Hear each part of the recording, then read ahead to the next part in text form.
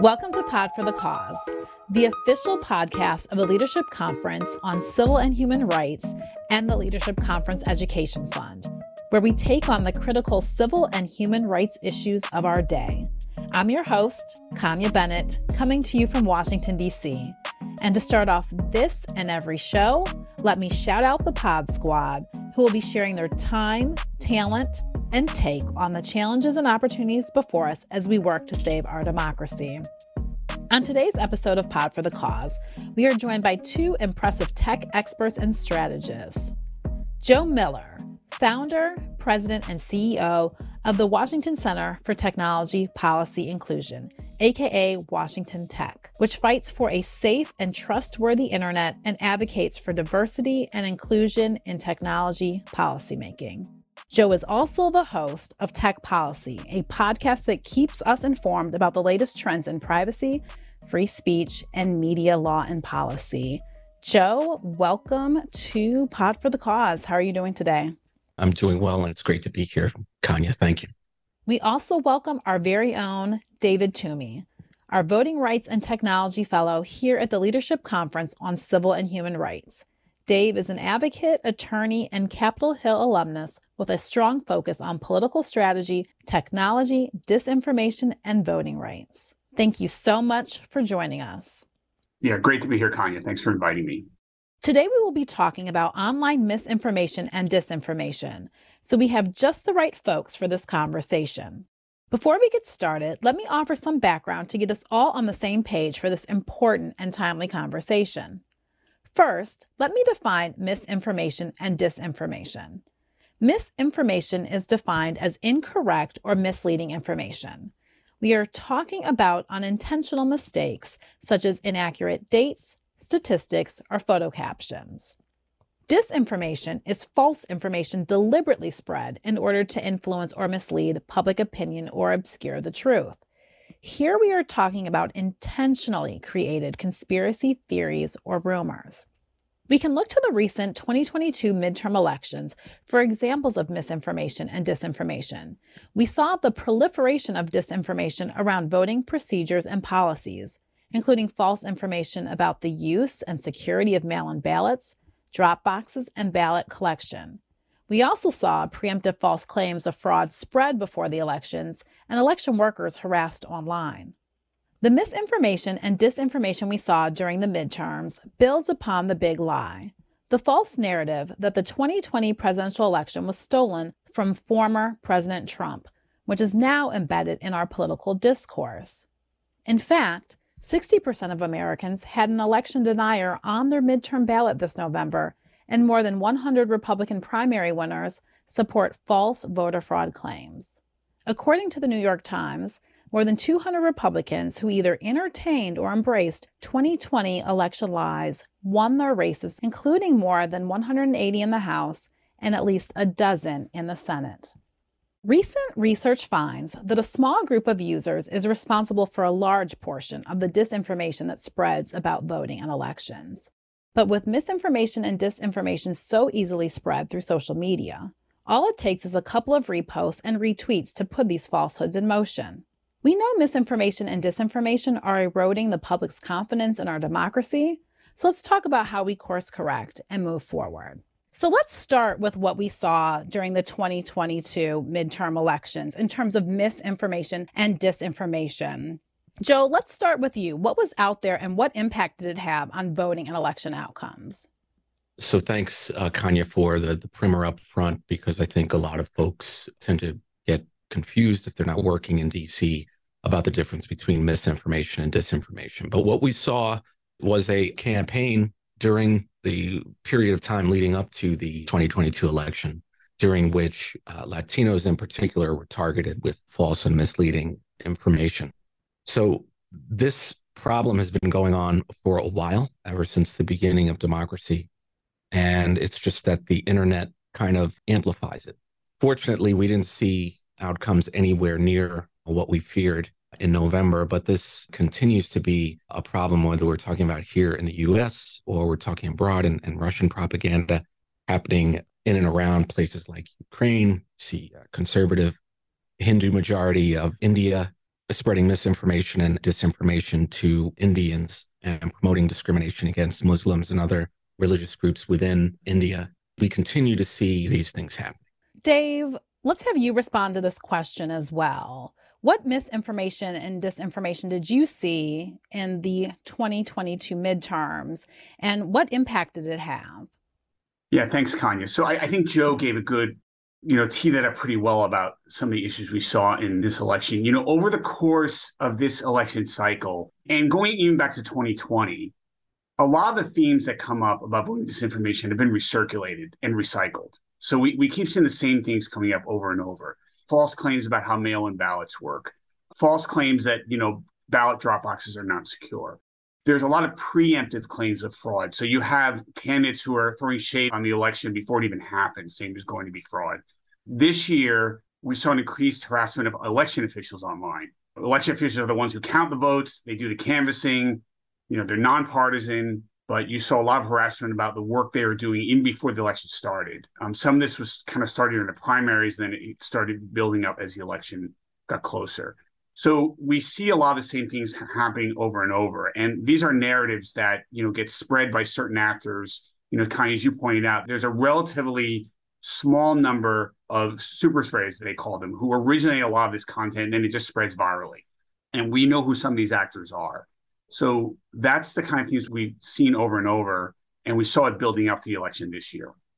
So you talked a little bit, Joe, about, right, this distinction between misinformation and disinformation. And so can you talk about why it's important to make that distinction for our listeners to understand what the differences are?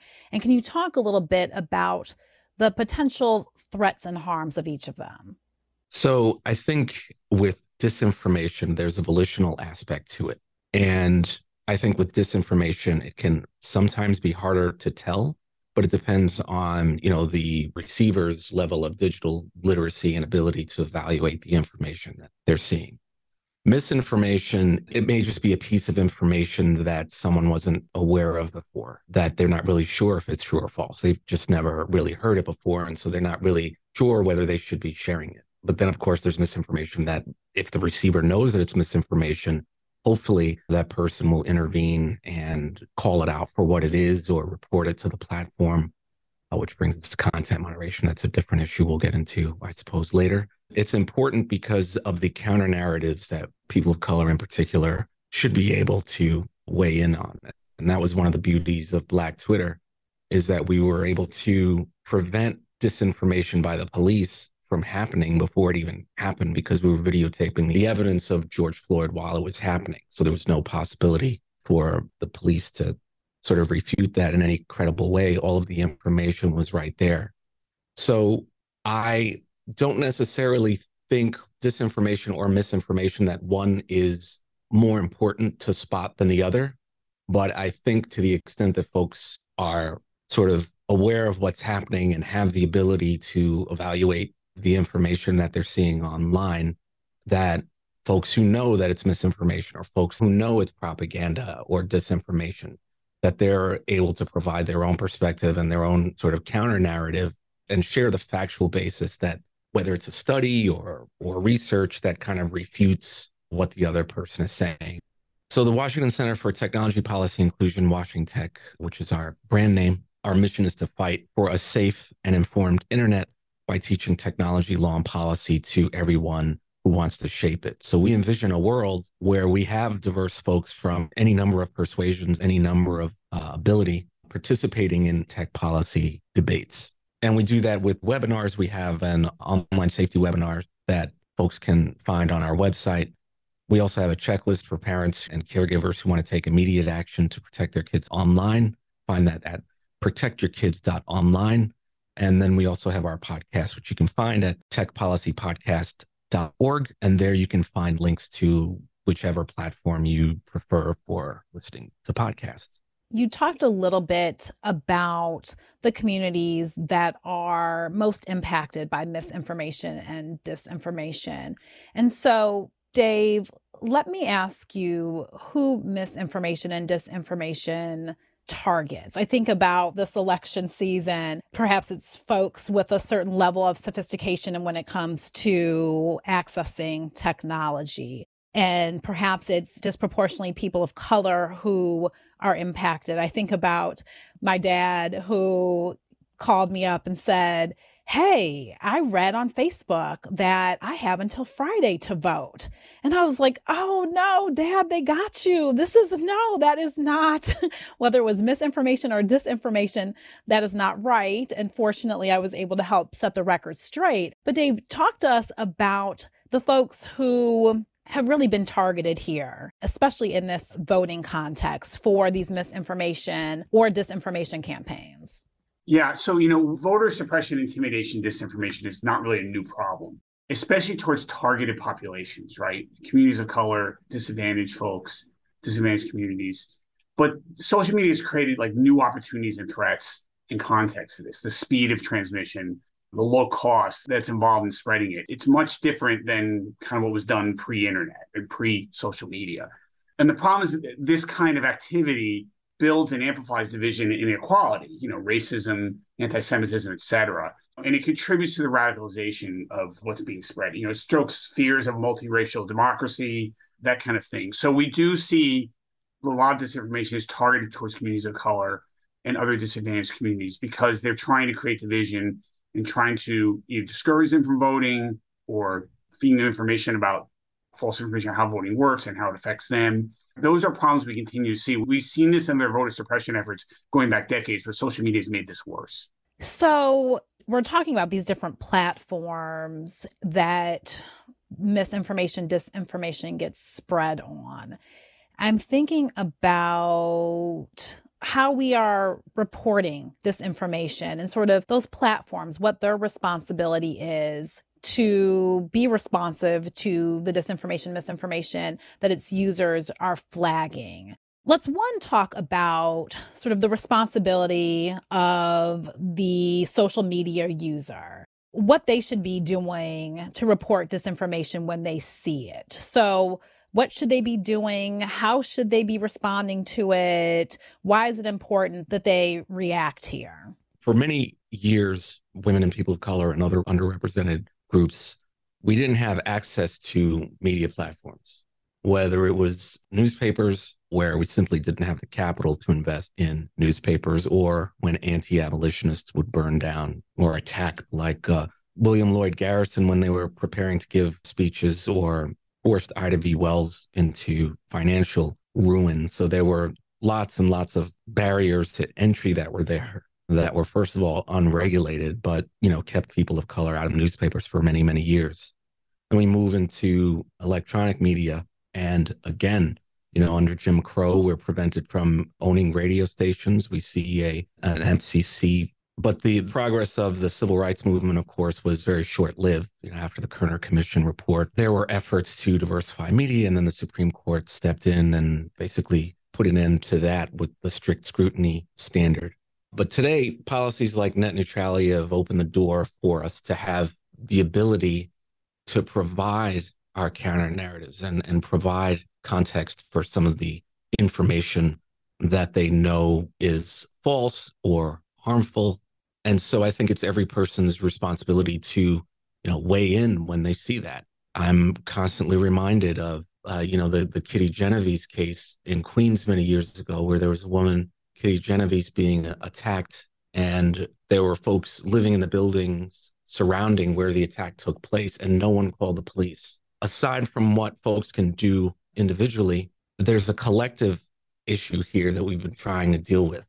In the Kitty Genovese case, they set up a 911 emergency line. And I'm not so sure that not having that for the internet, that seems like some sort of a framework or some sort of a discussion should be had around creating a similar system for the internet.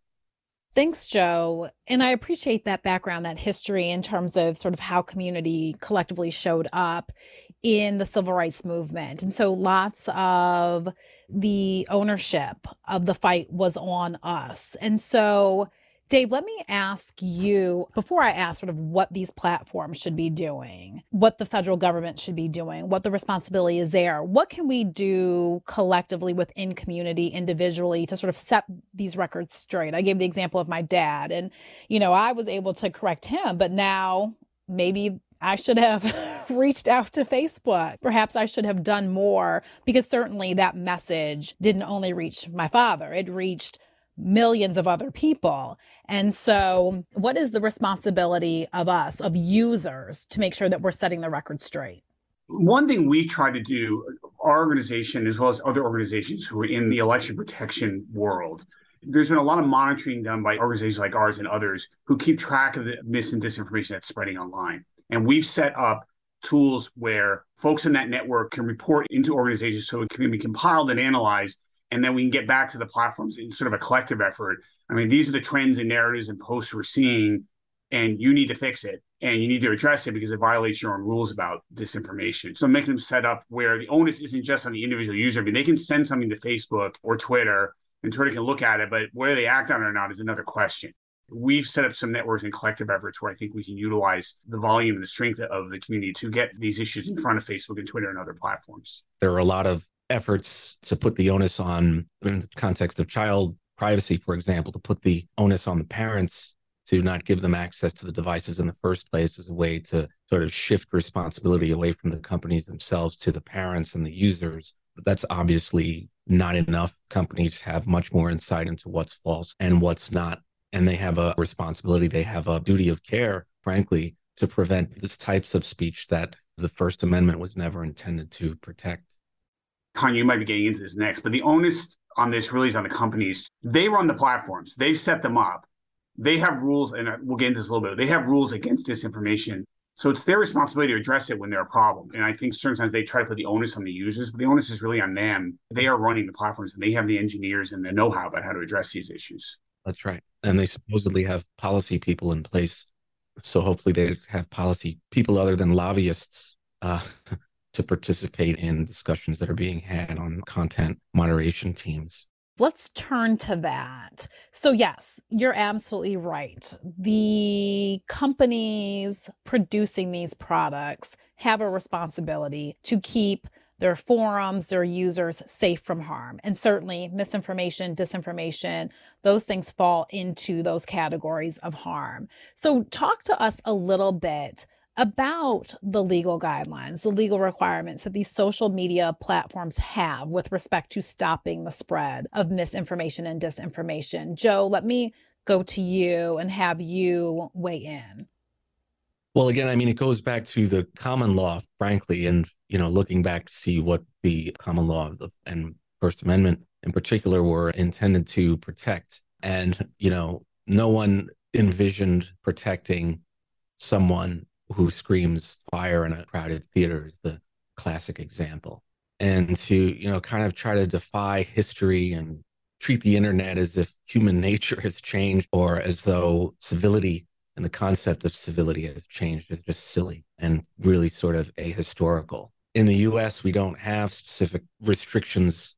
We don't have the same restrictions on commercial speech, commercial prior restraints and censorship that we have applying to state actors that are interfering with the First Amendment. And so we have commercial enterprises like Masterpiece Cake Shop, where the bakers were discriminating against a same-sex marriage, folks who wanted to buy a birthday cake, and then the Masterpiece Cake Shop owners refused. They said it was against their religion, and the Supreme Court protected the Masterpiece Cake Shop's right to not bake a cake based on their religious beliefs. And so we see the same thing happening on private platforms like Twitter and Facebook, where they have much more leeway to moderate content. And so with the duty of care, they need to use that power to exercise their privilege to meet that duty of care and protect users and the public from false information that's harmful, that the First Amendment never envisioned.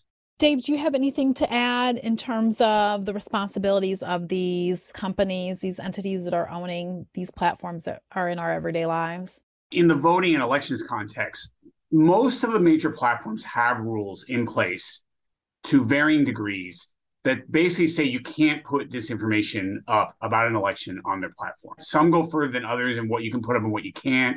Some, for example, say you can't put anything again about the big lie. Some are not that specific, but they do all to some degree. And part of that has been because groups like ours have pushed them to do so and improve them.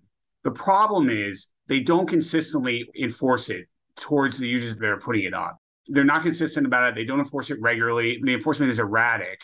And there seems to be no rhyme or reason in terms of when they decide they want to do it and when they don't. And in general, this is a little bit of a broad generalization, but the higher the profile of the user, the less they do it, especially politicians.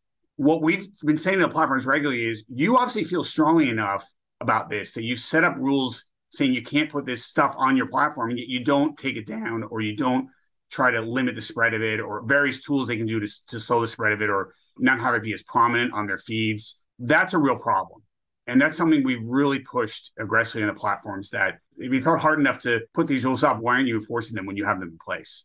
I'm also thinking about the resources that these companies have to monitor their platforms and ensure the safety, ensure the response to misinformation and disinformation, and how certainly that's become tougher as we see. I'm thinking, look, Twitter is the elephant in the room, right? And we know that there have been significant changes to how that platform is run, how it's operated, and we suspect that more is to come with respect to Twitter. And so with that company having recently fired staff that focused on human rights and accessibility and AI ethics and curating, what does this mean for the platform? What does this mean for how those who have been historically impacted by misinformation and disinformation will be able to engage on the platform and be protected? So, Dave, what do you think about all this?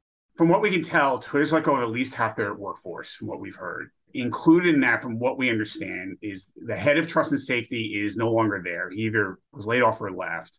They also have gotten rid or have had resignations of folks who are handling compliance and various data security issues. And Elon Musk has been publicly kind of throwing shade on doing content moderation when needed. I think the concern we have with this now is, what does Twitter look like going forward? Twitter's policies on voter disinformation, as they're written down, do cover a fair amount of ground in terms of what you can put up and what you can't, and what they're going to allow up there.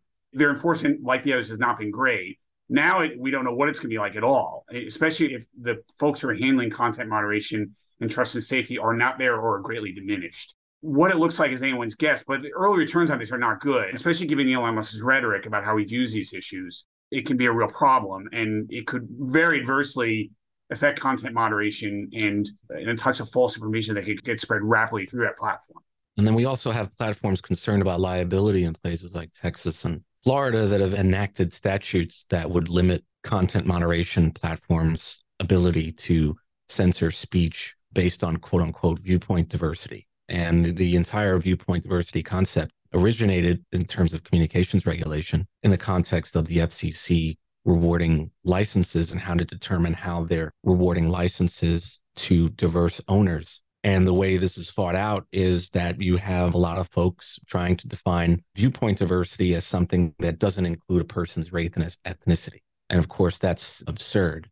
And so we've seen a similar attempt to kind of import that debate into conservatives, saying that these platforms are discriminating against their political, quote unquote, viewpoints. But, it's the Republican Party and conservatives are, even though the numbers are changing, but they're still overwhelmingly a predominantly white party. And you have Republican legislators passing laws claiming that their viewpoint diversity is being infringed upon. But the First Amendment, it also protects the receivers of information. And so there's this conflict that the Supreme Court's going to have to decide between different opinions by the courts of appeals that have taken up Florida and the Texas cases to determine how they're going to address these speech issues and the extent to which the same rationale that they applied in Masterpiece Cake Shop should apply to content moderation platforms.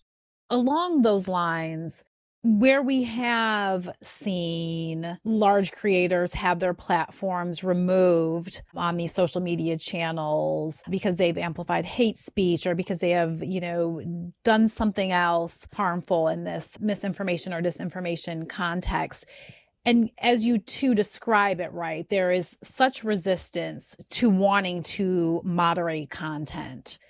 Is it that we're relying on public opinion, right? Public outcry to really get companies to do what it is they are supposed to do? And then I guess I bring it back to us, right? We've had this back and forth around sort of who bears responsibility here in terms of the regulation of these platforms. Does that bring it back to us to then continue to make noise around the content that we're seeing on these platforms? Joe, I see you nodding. Do you want to react to that? And then Dave, offer your response as well. Absolutely. And I just want to point out that the pushback against content moderation is number one, ahistorical, and number two, it's either misinformation or disinformation in and of itself. Because, like I've said, for the free speech debate, First Amendment debate, where you have a Supreme Court that likes to go back to the 14th century when it analyzes cases. But even going back prior to when the Constitution was enacted, there was never any idea that people should just say whatever they want without consequences. And so I think that's a key thing to point out in this debate about, what we need to do, because it's silly. These arguments are silly. They don't have any basis in anything other than these political motivations as the demographics change and kind of this pressure to deal with their own disinformation and misinformation that people in leadership are consuming, like the replacement theory that they are kind of keeping them up at night. But the conversation that folks really, I think, maybe instead of playing whack-a-mole when they see misinformation or disinformation, is to say, whenever they see someone arguing that a platform that takes down hate speech, that they're infringing their free speech, it's like, we need more people saying that, no, the First Amendment was never intended that way. And human nature has not changed at all very much. I can't think of a way that it's changed other than what's happened with the internet. But the argument that their free speech is being violated under the Constitution that they claim to revere so much is just, there's no basis in any of our constitutional history for that assessment. Building a little bit on what Joe said, I mean, to the extent when Facebook and Twitter and others have taken action against actors who are spreading disinformation about voting and hate speech, they've been accused of censoring them, right? So you hear that a lot from particularly the right wing, saying there's censorship going on. As Joe said, that's a false reading of the First Amendment. I went to law school, but I'm not a First Amendment expert, but the First Amendment doesn't apply to a private company. So that's kind of a false argument to begin with. And to the extent that the platforms are taking action against actors that are violating their rules, they're allowed to do that. As I said earlier, they've set up rules on their platforms. They're a private company. They can set up a platform the way they want. And if they don't want voting disinformation on their platform, they can say they don't want it and they can moderate it. To the extent that folks are violating their rules on that, and to the extent that platforms are taking action, that's okay. That's not censorship. That's breaking the rules that have been set up on the platform. So that's one thing. The other thing, I think, in terms of how the ecosystem is kind of viewing all this, remember, platforms are there to make money, right? And the way they make money is getting more eyeballs to their screens. And, limiting content that can be controversial or is false is not something that they always want, because they want more eyeballs on the screens. And that gets more advertising and drives up stock prices. The whole business model, the way these platforms are set up, kind of leads to this kind of behavior. So I think that's what drives that. To the extent they have put some policies in place that deal with hate speech, voting, and other issues, there are folks there who want to deal with content moderation. They know that if they don't have some parameters on it, it could just be a total free-for-all that we could see happening with Twitter eventually. So that's not necessarily good for business either. So I think that's really what kind of makes their decisions in the end. And I do think some ability from folks like us to impress on them, the kind of the civil rights aspect of this, is still important to bring up. And I do think there's some listening going on there, but I think the leadership in the end, the business model is set up in a way to make money and get more eyeballs on the screens. I think you both are right. So again, it falls upon us as consumers to really push how we want these platforms to show up. Of course, we are going to have users who disagree with perhaps some of the perspectives that have been shared in today's conversation. And so, I asked this question. I've heard so many complaints about really all of the mediums, whether it's Facebook, whether it's Twitter, but yet this is how we are communicating. And folks will complain about Facebook and an hour later, they're back posting something. They'll complain about Twitter and not even a minute later, they're tweeting out something, reacting to something.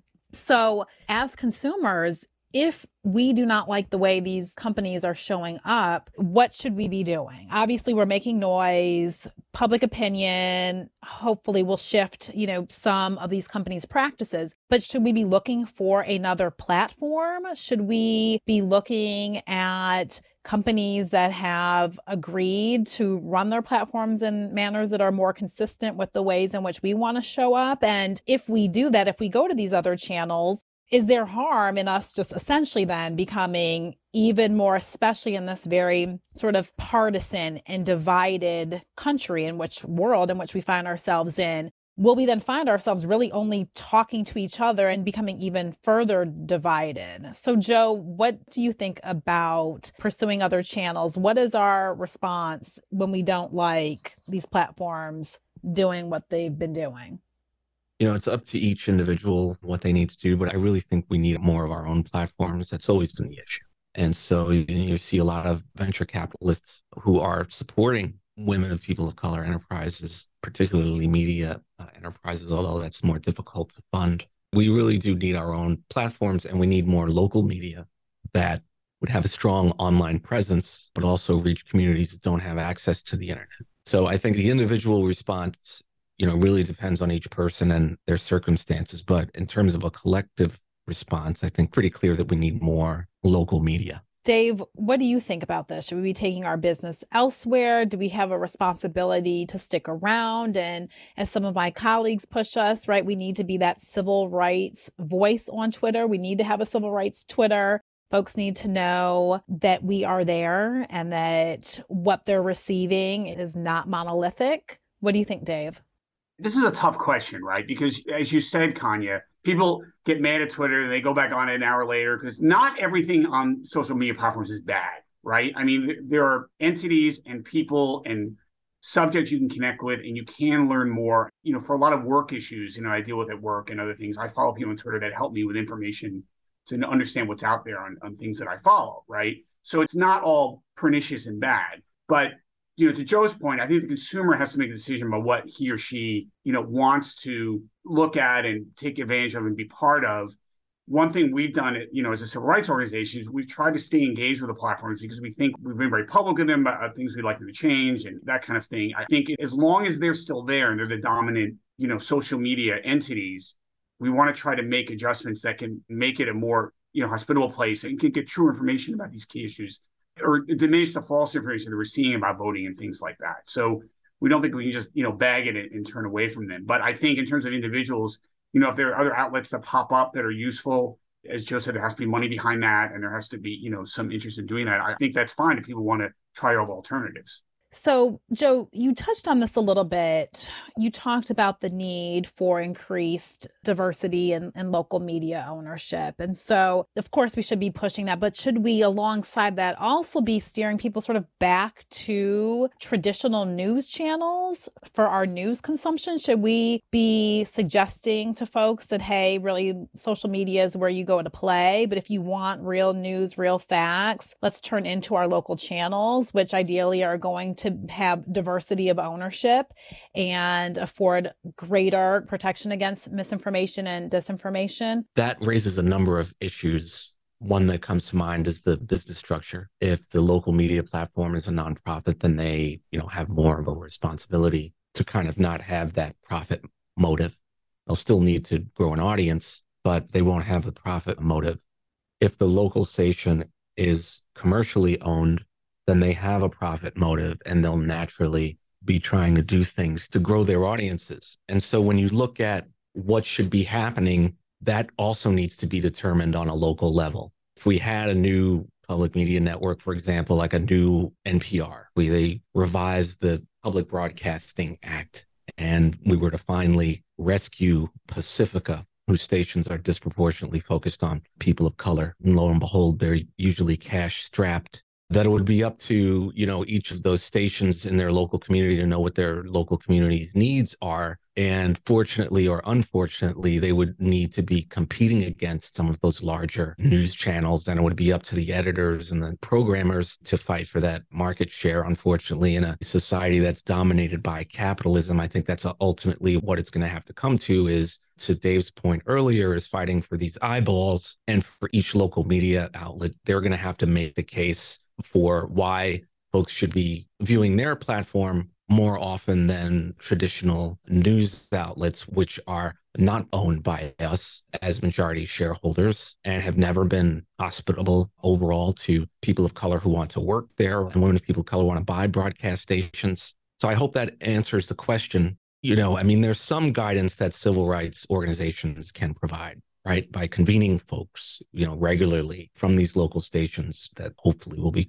created, or local platforms, whatever they are, to regularly convene those folks so they can kind of work towards a common solution as to what the overall guidelines and community standards, for lack of a better term, should be, and then let them take that guidance to their local communities and program their platforms in a way that speaks to the needs of their consumers locally. Thanks, Joe. And let's end on that note, the point that you made around work of civil rights organizations to sort of convene and to educate. And I want you both to offer a plug for ways in which people can be better informed, ways in which people can learn about how they should be responding to misinformation, disinformation, how they can better show up on these social media platforms. So Dave, talk a little bit about sort of how folks can plug in. I know you mentioned some of the work that our organization, the Leadership Conference on Civil and Human Rights, is doing. Who else should folks be going to get information on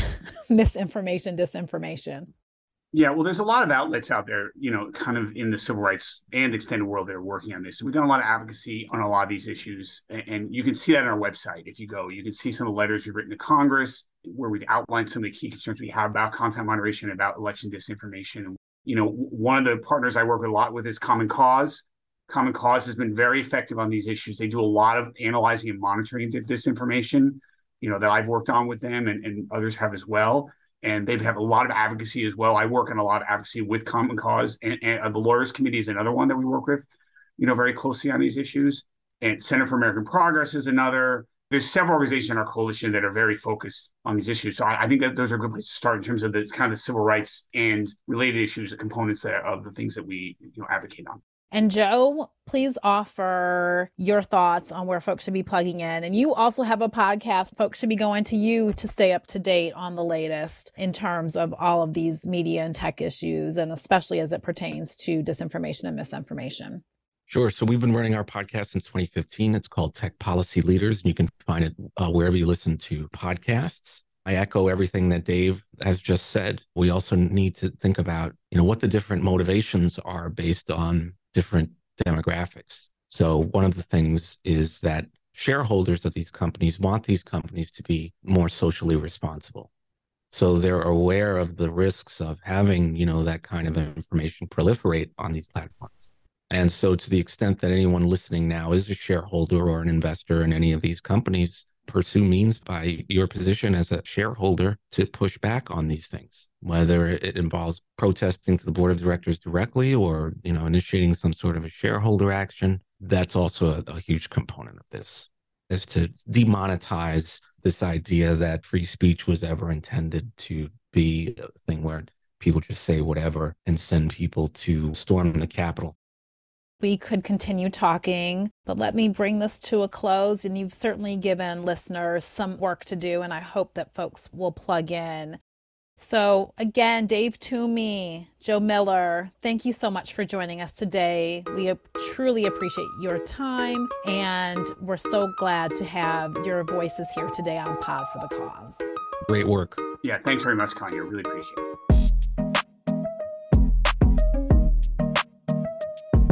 Thank you for joining us today on Pod for the Cause, the official podcast of the Leadership Conference on Civil and Human Rights and the Leadership Conference Education Fund. As always, please report disinformation to reportdisinfo.org. Again, that's reportdisinfo.org. For more information about the Leadership Conference, please visit civilrights.org. Hit us up on Instagram and Twitter at civilrights.org. You can text us. Text Civil Rights, that's 2 words, Civil Rights, to 52199 to keep up with our latest updates. Be sure to subscribe to our show on your favorite podcast app and leave a 5-star review. Thanks to our executive producer, Evan Hartung, and our production team, Graham Bashai, Benu Aman, Dina Craig, and Shin Inoue. And that's it from me, your host, Kanya Bennett. Until next time, let's keep fighting for an America as good as its ideals.